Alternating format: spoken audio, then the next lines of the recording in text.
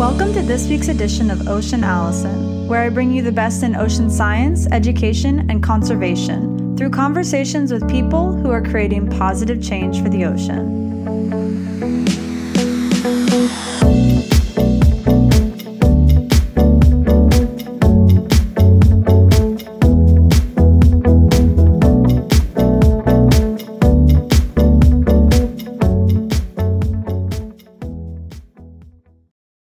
This episode's ocean advocate is Paul de Gelder. Paul is a shark attack survivor, now passionately advocating for the conservation of sharks around the world. Hi, Paul. Welcome to the show. Hi, Allison. Thanks for having me. Yeah, I'm very excited to have you on the Ocean Allison podcast today and to not only learn more about your story myself, but to also share it with my listeners. And listeners, I hope that you're going to be very intrigued and inspired by Paul's story, because I know I am. Listeners, to give you a little bit of background on how Paul is joining me today on the show. Honestly, I just found Paul through Instagram. As you know, I'm a passionate diver, ocean advocate, plant-based eater, as so is Paul. And so, he came across my Instagram quite a while ago, and I was very intrigued by his story and what he's doing and what he puts out into the world. So, reached out, and here he is on the show today. So, Paul, I do want to start out with asking you, what was your relationship with the ocean like when you were growing up in Australia? We grew up initially pretty close to the ocean, so it was a pretty big deal. My dad was a police officer and also a swimming instructor in his spare time, so my first swimming lesson was at 2 weeks old, basically, when he took me in, and we'd been in and around the water constantly up until I was about 10. My grandfather used to take me spearfishing when I was a kid. I was even too small to even cock the spear gun. We had to put plastic bags on my hands and my feet to get them through the old wetsuits of when my auntie was a kid. So we were pretty intimate, the ocean and I. But then when I was 10, my dad got posted and we moved away from the ocean. We moved to the capital of Australia, which is a place called Canberra. And it's about an hour and a half, 2 hours away from the ocean. And we had a little bit of a falling out. And it's funny because that's the same period of my life where things started to not go so well. And it wasn't really until I joined the military and I was living in Sydney and around the ocean a lot more, especially when I joined the Navy, that life started to get better and my mindset started to improve a lot more. So now I just have this intrinsic connection to it whereby I could never see myself leaving the ocean. Yeah. And it's interesting that you had that experience where you did go away, because it probably makes you, value it. And now in hindsight, realize that it is so vitally important to you. Yeah, very much so. So like you just mentioned, you ultimately did join the military and, the Australian Navy. You became a Navy clearance diver. So clearly, you became reconnected with the ocean after some time away from it and some struggles in your life. And like I mentioned in the intro, you were obviously bitten by a shark attack survivor. You're still here today to tell the story and now advocate for sharks. But what was your attitude towards sharks before your incident with the shark in 2009? What did you think of them? Did you think of them? Did you care about them or hate them? What was your attitude towards them before you were bitten? I was absolutely terrified of sharks, just like most people. And the funny thing is, like most people, I'd never even seen one. It's a crazy sort of manifested fear that humans have over something that most of us have never seen. I thought in my uneducated mind that we should just wipe them out, because that way we don't have to worry about them, kill them all, and then we can swim in the ocean safely and there's nothing to be afraid of anymore. But over the years, I've had the opportunity to learn from some very well-educated people that have worked in the ocean field of sharks for a very long time, and that changed my whole perspective. And so you hated sharks, you were totally scared of them, you wanted to just get rid of them, even though you'd never seen one. And then in 2009, you were obviously bitten by a shark and lost 2 limbs. What were your feelings towards sharks before you were able to learn from these experts and, start researching sharks like you just mentioned, what were your feelings towards sharks shortly after your attack by the bull shark in 2009? And look, initially I was pretty angry at the shark, but that didn't last very long because it really wasn't about the shark. It was more about, I found myself in that situation in hospital because I chose an inherently dangerous life. It wasn't because the shark was malicious and it wanted to eat me. And I'm a very practical thinking person. I try not to get highly emotional about things. And I think that's just something that comes through being in the military, looking at things from an outside perspective. And so I realized that I had chosen this path. Now, if it wasn't the shark, it could have been my motorbike. It could have been a bomb. It could have been a bullet from a gun. It could have been an accident jumping out of a helicopter or a plane. I chose a dangerous life. So when you choose a path like that, or you choose to participate in a dangerous activity or something with risk, you can't get upset when something goes wrong. Otherwise, you shouldn't be there in the first place. And so I never really blamed the shark. There was no desire to have them hunted down and culled or get retribution at all. I really just wanted to get on with life. So can you just, describe for listeners just briefly, what was the situation when you were bitten by the shark?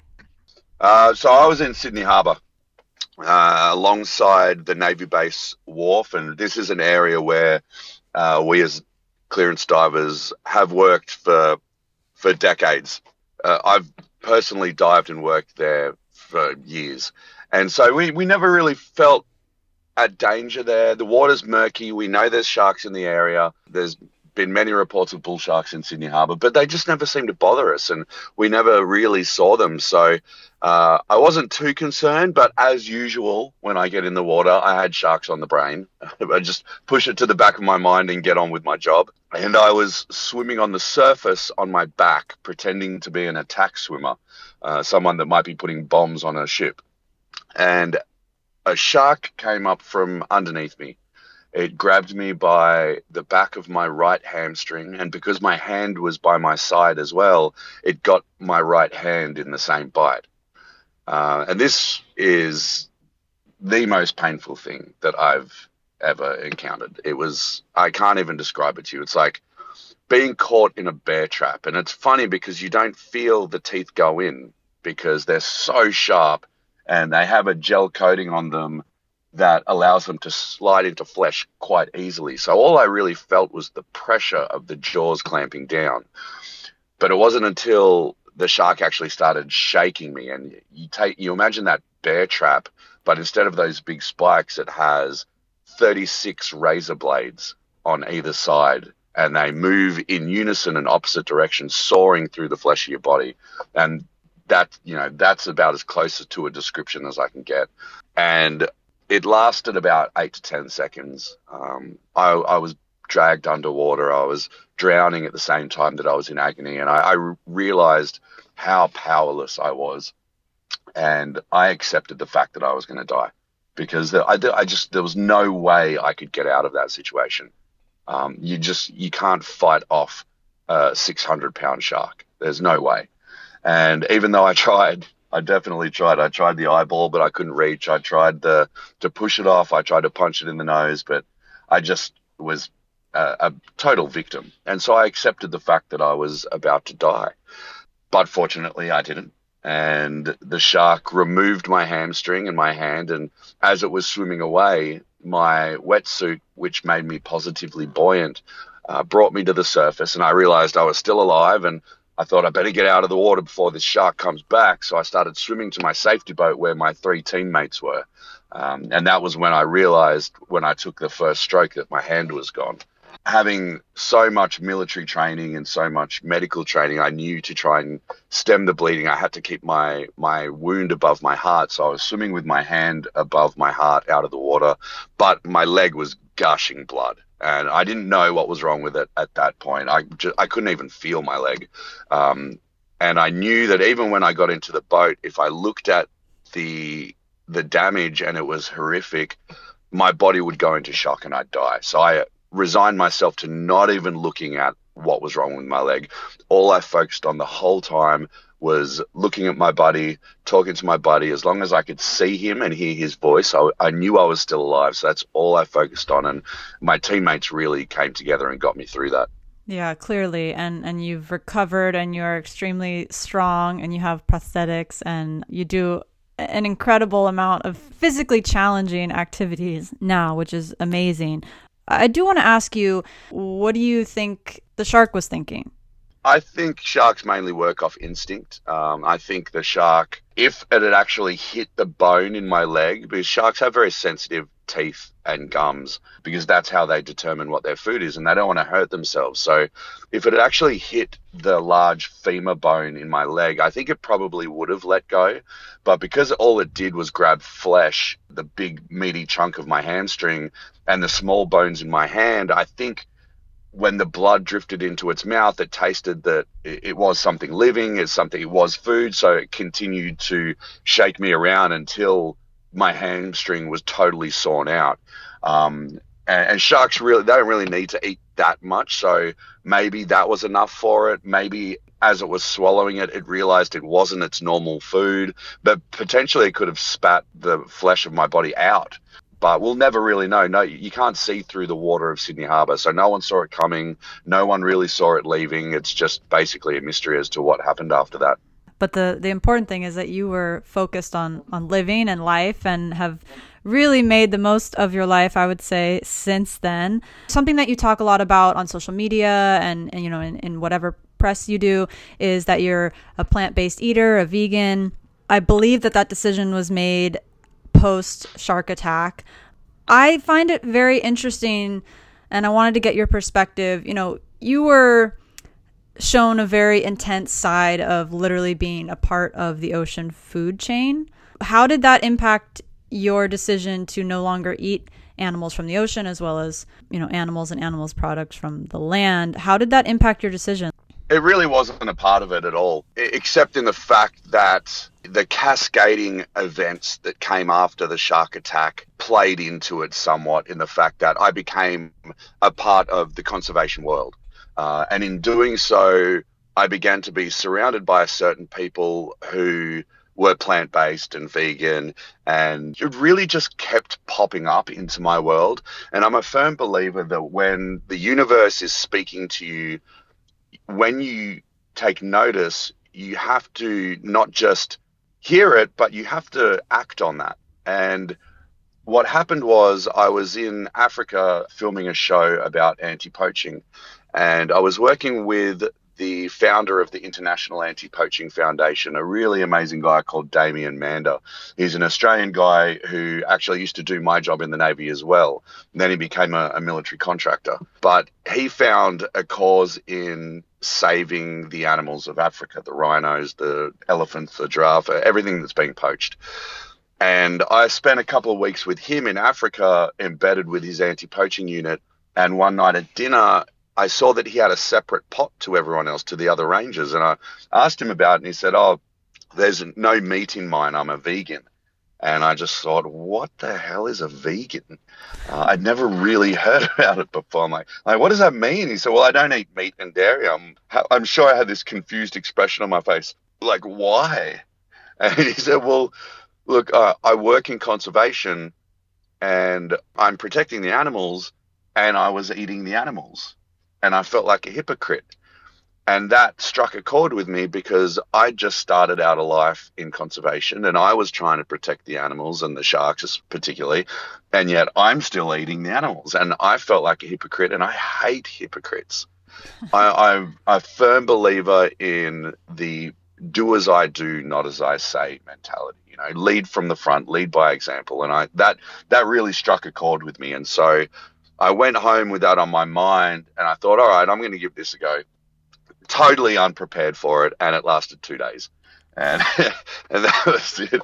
And then just over the next couple of months, you know, the seed had been planted and it kept popping up, and more people that I respected seemed to had changed to a vegan and plant-based lifestyle. And so I thought, okay, look, I can do this. No, it's too prevalent in my life for me to dismiss it. And the more research I did, there's certain things that you learn that you can't forget. And I learnt about factory farming, the cruelty, the unnecessary cruelty, mind you, the unnecessary means of the fact that we don't need to consume animals to live healthy, the amount of antibiotics that they put into them, the human growth hormone, the chemicals they're spraying on the food to feed to those animals that we're consuming, the anxiety, the fear, the adrenaline. Like there was I became plant-based and vegan because of every single reason to do it. Mm-hmm. And there are so many. So I started out slow, and I cut out particular types of red meat, and then I cut out all red meat, and then I cut out chicken, which was a big one for me because, I fell into the category of the people that read the bodybuilding magazines, and, I've got to be a tough military guy and have muscles. So I was eating all of the chicken breasts in the world every week. And so that was hard to let go of, but I'd actually kind of gotten sick of eating chicken, and to the point where now it absolutely disgusts me. And then it was seafood, and then it was, the last vestige was eggs. I never had dairy because I'm lactose intolerant, so that was easy, but eggs were my last vestige of protein. So the way that I combated all of that was just through education, through research, through Google, through what you were talking about before, Instagram. There are so many resources that can provide us with great information how to maintain this lifestyle. There's no reason why someone would say, I can't do this. Mm-hmm. And I really hate hearing people say that. I could never do this. I can't be a vegan. You can do anything you want. And it's not just being plant-based or vegan. I hate it when people say anything, I can't or I could never, because we are far more capable than we give ourselves credit for. Yes, I definitely agree. And you're a true testament to that. You have overcome a lot in so many regards, especially losing 2 limbs to a shark and now being such a huge advocate for sharks and animals worldwide, like you just mentioned.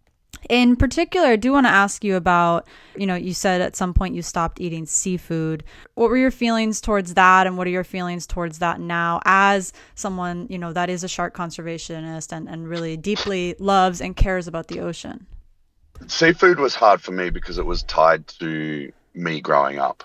And I think that is the mentality a lot of people have without even knowing it. They think they could never give up steak or never give up seafood because the mentality has been passed down to them through generations. That's how you grow up. And I grew up initially by the beach. We always had seafood Christmases. I used to spearfish with my grandfather, fish with my father. And so I loved eating seafood. I used to brag, oh man, I'll eat anything out of the ocean. So the thing that changed my mind about that, once again, was just education. It was watching documentaries about, things like blackfish, and documentaries about commercial fishing and the impact that it is having on our ocean, in the means of how many fish are taken out, the bycatch of it all. So you just mentioned bycatch. Obviously, sharks are, in particular, a very prominent victim of bycatch of the commercial fishing industry globally. Has your experience with the bull shark that you had impacted, your feelings towards that? Yeah, definitely. I feel like we've been betrayed somewhat by the media, by the politicians, in the fact that, just like the meat and dairy industry, that we get lied to. And it's big business lying to us for profit. And once you understand that and you see it in action, it really makes you angry that you're a victim to, sorry for swearing, but you're a victim to the bullshit.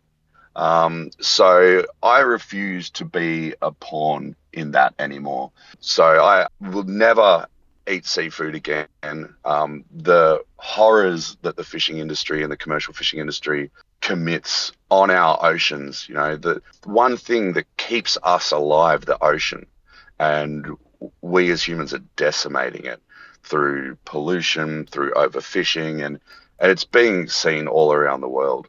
from illegal shark finning to the small fishing villages around the world that have existed through subsistent fishing. Now they have to go further and further and further out to sea just to get half of what they used to get because the oceans are being destroyed. Mm-hmm. So it hurts my soul, and the good thing about turning plant-based was it actually makes me feel good in my soul. I haven't had an injury from training in 3 years, but the biggest thing is I feel really good in my soul that nothing has to die for me to live. And that's the most important thing for me. Yeah. And I do want to ask you about, shark culls and the shark nets, you being an Australian native, and I've seen you be very outspoken about, these shark culls and these shark nets. Can you explain for listeners a little bit like what is going on in that situation, and, what do you feel is really the best course of action? The shark nets and drum lines get deployed every year throughout Australia, mainly on the Queensland coast, which blows my mind because it's also the coast where the Great Barrier Reef is, where they also allow commercial fishing. One of the world's greatest natural resources, and we just corrupt it. It blows me away. So I went and toured the shark nets recently with some friends from Sea Shepherd to go and patrol the nets and see if there was any animals alive or dead stuck in the nets or on the drum lines. Fortunately, that day there wasn't. But the reason the guys are out there doing that is because the contractors only have to patrol those nets and drum lines on average once every 2 days.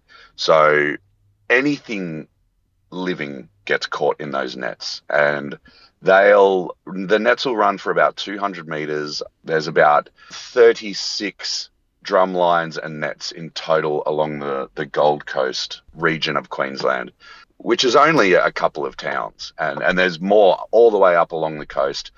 And they are there the scientists say, the fisheries say that they're not there to kill sharks. They're there to create a deterrent, but they are most definitely there to kill sharks. The only problem is that the majority of sharks caught in the net are caught on the beach side of the net. So they're literally not stopping sharks from getting in. They're just catching everything that accidentally swims into it. And that includes, we've had whales caught in them, dolphins, seals, lots and lots of rays, non-dangerous sharks, and then they just get left there to die. If we did that to any land-based animal, if a civilian did that to anyone, you'd be put in jail for animal cruelty.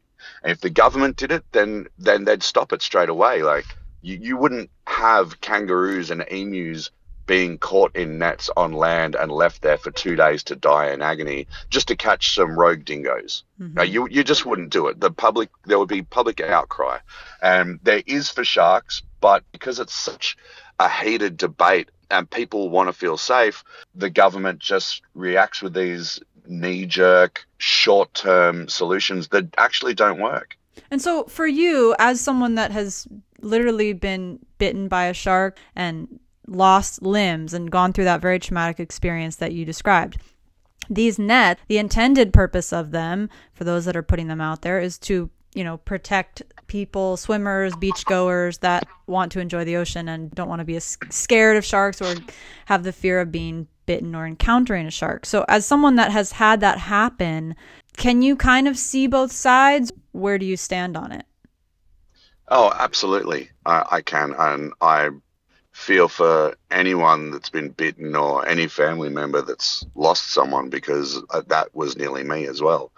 But we have to understand that as much as we want to be safe in the ocean, that is a wild place, and we can't control something like that unless we destroy it. And that would take all of its beauty and all of its life away from it. So sometimes we have to understand that maybe we just need to take a step away from it.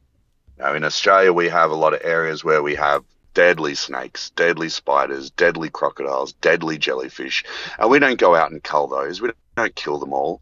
We inform people, we let them know, we put up signs and say, this is a dangerous place. Perhaps you should think twice about entering into it. And that's true with the ocean as well. There are certain areas where sharks inhabit more frequently. They're hunting in those areas. Perhaps we could just take a step away. There's been 3 shark attacks recently in an area of Queensland called the Whitsundays. And this is a beautiful place. Tourists go there, lots of yachts and stuff. And a poor gentleman just died this week from a shark bite, unfortunately. But he was swimming in an area where just the previous week there'd been 2 shark attacks. Now, why would you enter an area where it's known that sharks are feeding and you could possibly be bitten? You know, that there needs to be more provided information by the local authorities, which they're finally doing now, mind you. But now they also want to kill the sharks. Now, this is an area, like I said, where lots of boats pull up, lots of people on yachts having their dinners and throwing scraps overboard. So there's going to be multitudes of fish there, which is obviously going to attract the bigger predators.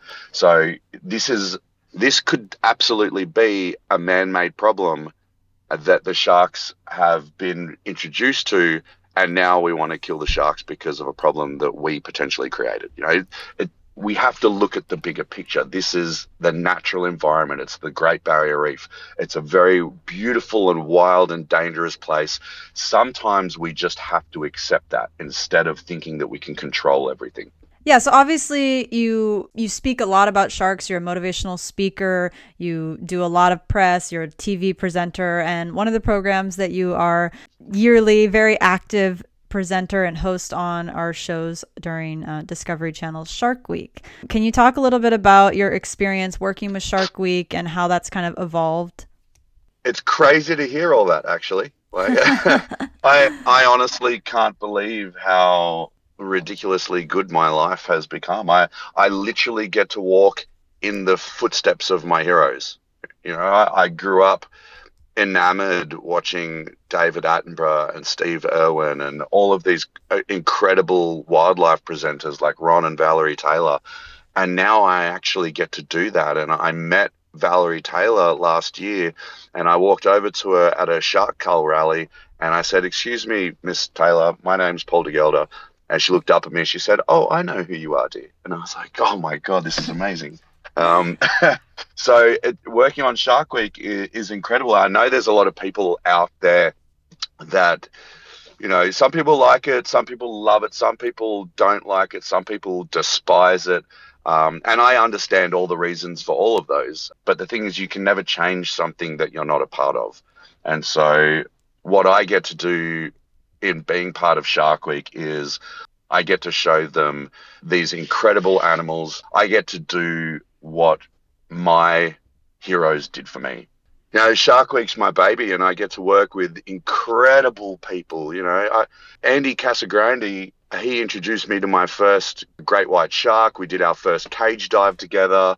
We've swum with great white sharks 110 feet below the surface without a cage with 4 male great white sharks. It's just, you know, Joe Romero, incredible cinematographer, all the scientists, and learning so much and being part of that world and having experiences with sharks that you just cannot replicate.